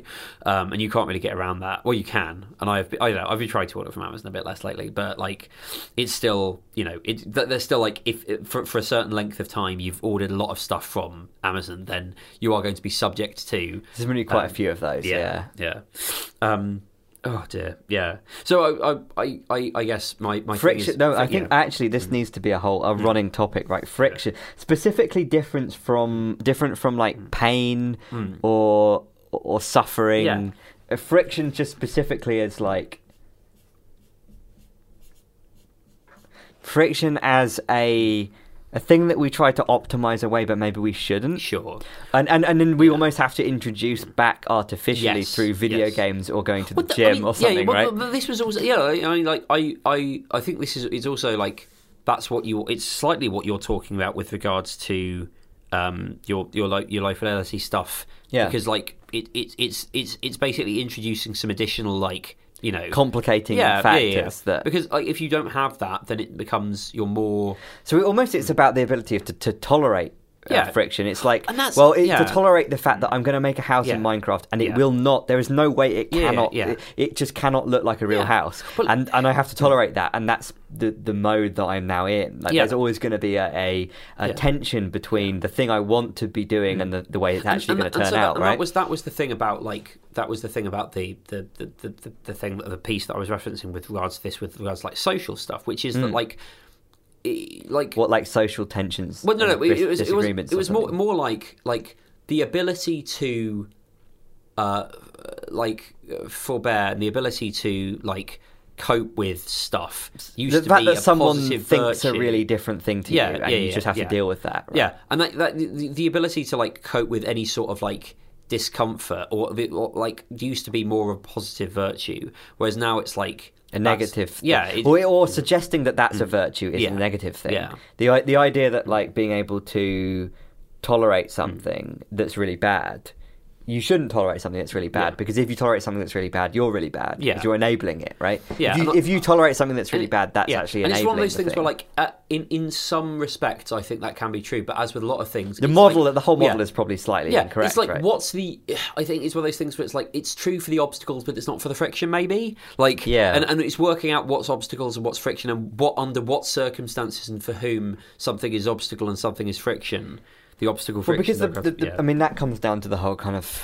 I mean, this is going back to that. What do you care about, and what do you get to choose, kind of thing. And like, I mean, that's going to be one of the perennial cards, probably, because it's just so broad. That's a good one. But the whole like thinking about whether the things that make you you and the things that make you disagree with people are like.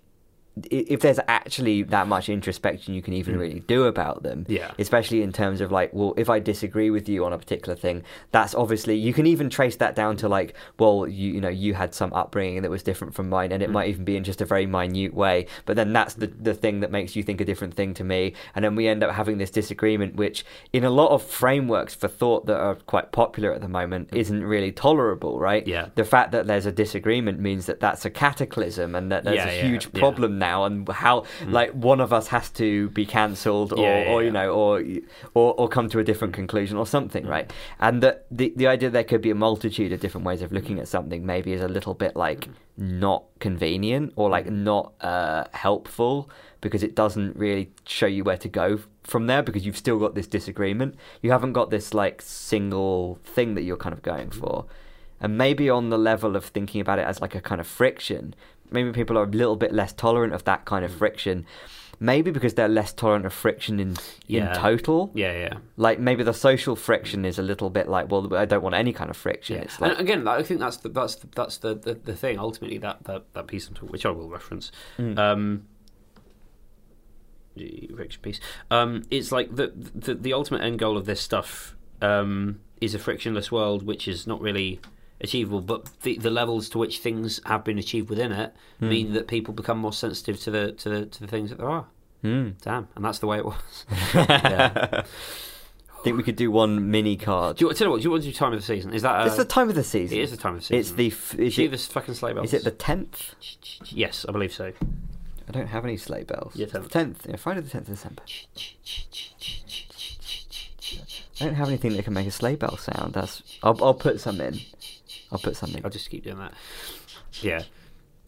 No, it's I'm both not. I don't know. Part of me is like I've felt like not as much build up this year. As it's been quite sudden. Yeah, it's been. What was weird actually was last year. It was more certainly not more normal in any real way, but it felt like that Christmas was the only thing that was really going on for months. Yeah. And now there's stuff going on again, but it's a bit like up in the air. Ironically, it seems to have come later this year. Yeah. It's fucked. Yeah, that's it. There's this fucking horrible Christmas market.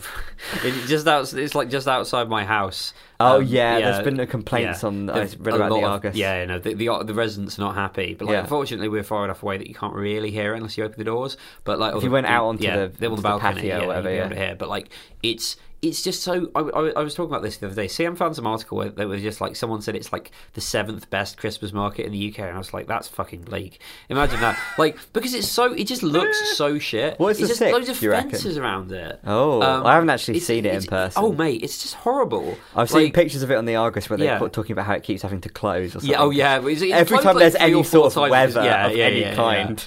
Yeah, and it just, God forbid there's snow. Yeah, fucking hell, imagine. Like, but like, it's really like, tawdry was the word that I settled on, but I don't think I quite mean tawdry. I just mean like tacky and like low rent, and it doesn't look good. You want something like this to have a certain element of like rustic charm to it. Yeah. It's just all fucking fences and advertising hoardings and like, you know, it just doesn't. It doesn't look good. Doesn't feel good. Everything that's not very Harry like Potter. Rubbish. Harry Potter is now my go-to kind of charming seasonal cozy thing. You know, I think it's basically still at this point there'll be something that will come along and replace it, but not for like another 10 years probably. Yeah, but it just closest thing before that was Tim Burton. Me and Kat were reading about the first Harry Potter movie and how it was like, what was it? Just things about the production of it and how it could have gone in different directions. Maybe that's something I need to come back to. I don't know. Yeah. Because it's like a real touchstone. No, I'm interested. Because I think that it's really. I need to come out of more of a big thesis on this because I think it's one of the like absolute like beginnings of like the live laugh love thing. Right. Was like Harry Potter. Yeah. Like the Philosopher's Stone, specifically. Whoever like the production designers for that. We'll have to come back to it. Yeah. I think the 2010s wouldn't have been possible if it was not for that. Damn. So yeah. Coming soon on Mimetic Hazard. Yeah. Joseph explains the 2010s through the medium of Harry Potter and the Philosopher's Stone. That's it. Yeah, that's it. It's all from that. That's where it all comes from. Anyway, next time. Good night, folks. 'Tis the season.